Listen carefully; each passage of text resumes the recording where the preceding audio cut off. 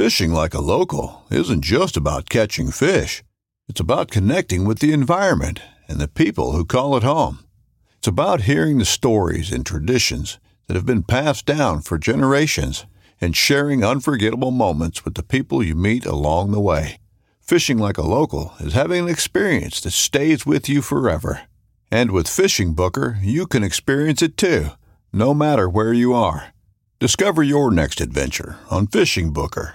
This upcoming concert season will be all about the boots, and Tecovas is your stop for the best in Western style. Tecovas has seasonal and limited edition offerings this spring and summer, including men's and women's boots, apparel, hats, bags, and more. All Tecovas boots are made by hand in a time-honored tradition with timeless styles that are always on trend. And Tecovas has first wear comfort with little to no break-in period. It's hard to find this level of comfort paired with this level of style. Stop by your local Tecovas store, have a complimentary drink or two, that's WCB style, and shop new styles. The smell of fresh leather and friendly staff are at your service. Many stores even have leather custom branding to make your boots truly personalized. And with regular live music and events, there's no in-store experience like it. If you can't make it into a store, just visit tecovas.com. That's TECOVAS.com. They offer free shipping on all boots, as well as free returns and exchanges, and ship right to your door. Go to tecovas.com and find your new favorite pair of boots today.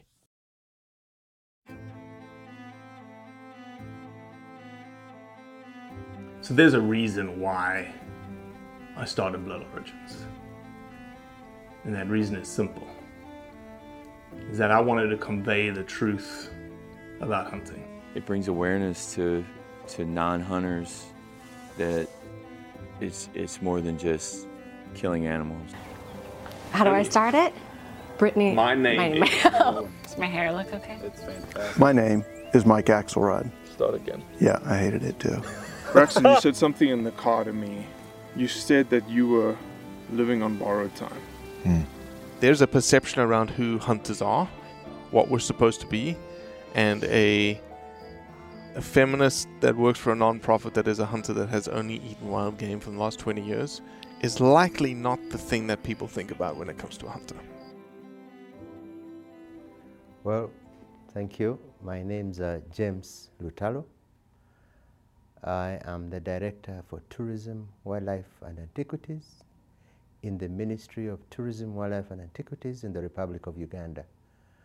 I am responsible for the coordination of policy formulation and implementation with regard to tourism development, wildlife conservation, and museums and monuments development in Uganda. James, do you hunt? I personally do not hunt. I do not hunt myself. But is hunting a management tool that you use for wildlife conservation in Uganda? For us as a country to be able to manage our wildlife resource, the country has been, we have created wildlife protected areas as well as wildlife management areas. For protection of wildlife, we have national parks and game reserves. For the management of wildlife outside wildlife protected areas, we have designated wildlife management areas, and these are within communities. And the essence is that communities would begin to realize the value, the economic value of wildlife, because we go about it by doing monitoring, establishing the populations of particular species. And once we know the populations, then we give out hunting quotas, and these are usually 2% of the total population.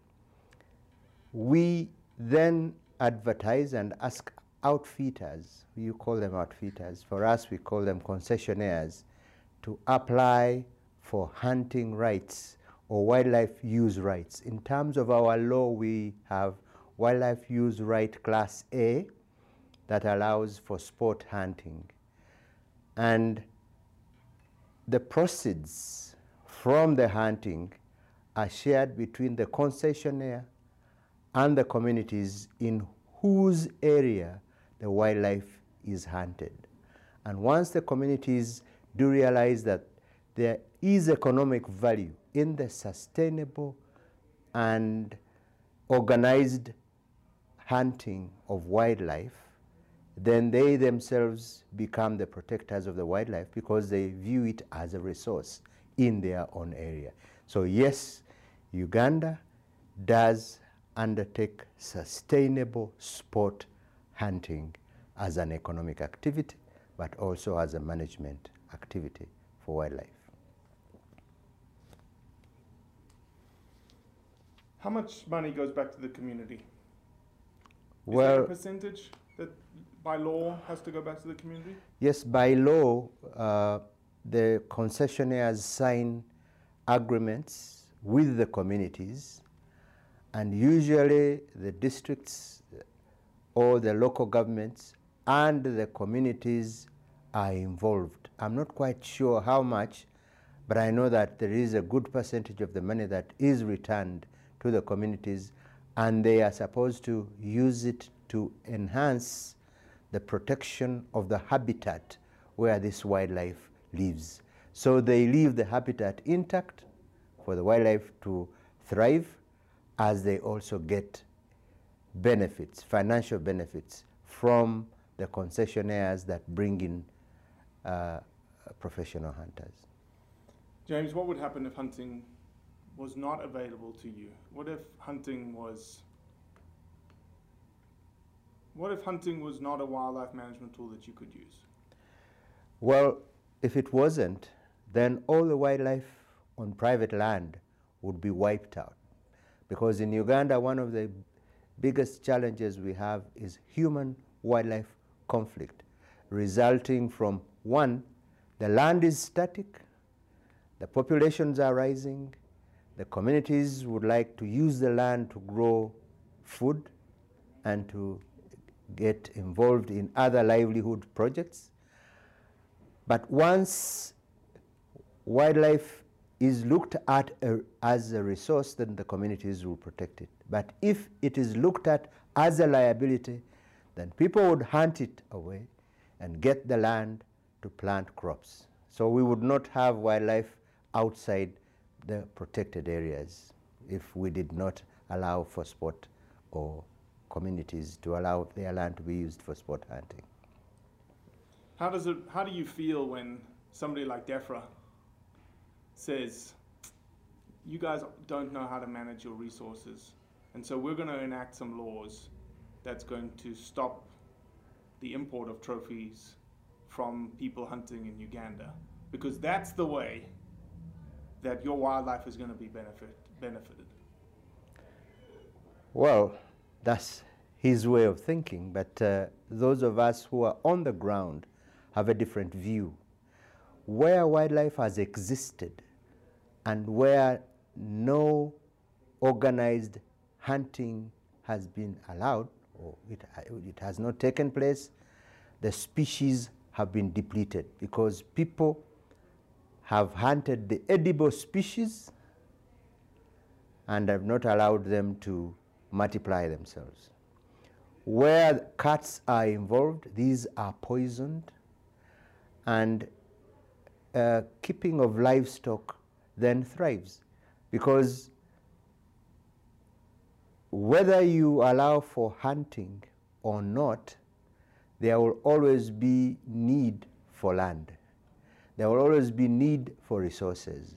If communities look at sustainable hunting practices as a form of getting revenues that are needed to ensure that their livelihoods are catered for, then you will not help us to protect wildlife if you stop sport hunting.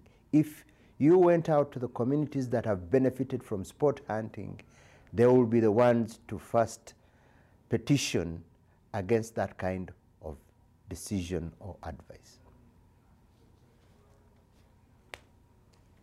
James, is there anything else that's on your heart that you want to say?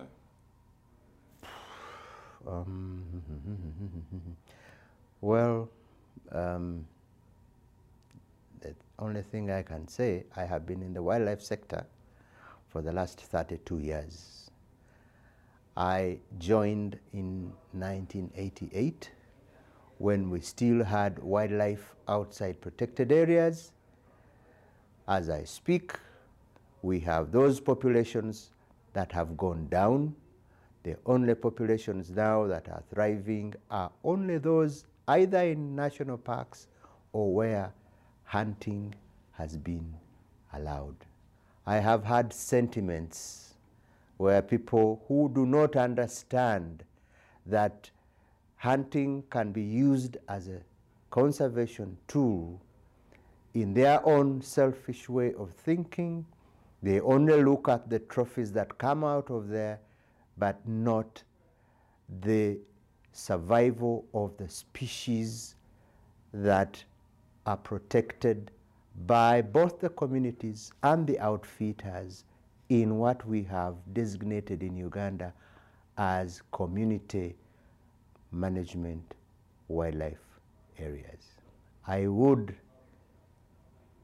encourage DEFRA to visit those countries that are practicing sustainable hunting for him to appreciate, for them to appreciate that issues of human-wildlife conflict can only be addressed positively through sustainable utilization, which, among other things, includes sustainable hunting. James, you are the man, my friend. Thank You are the man. The fact that you've been working in Africa and wildlife conservation for 32 years is absolutely admirable. Thank you. And Thank you. it is, you are not a hunter, but you can appreciate hunting. You can see it at work. You can see it on the front lines. Exactly. And you have communicated that very eloquently. Thank you very much. Thank you, James. Well, that's it for today. I appreciate you listening, as always. Leave a review, share it with your friends, and most importantly, do what's right to convey the truth around hunting.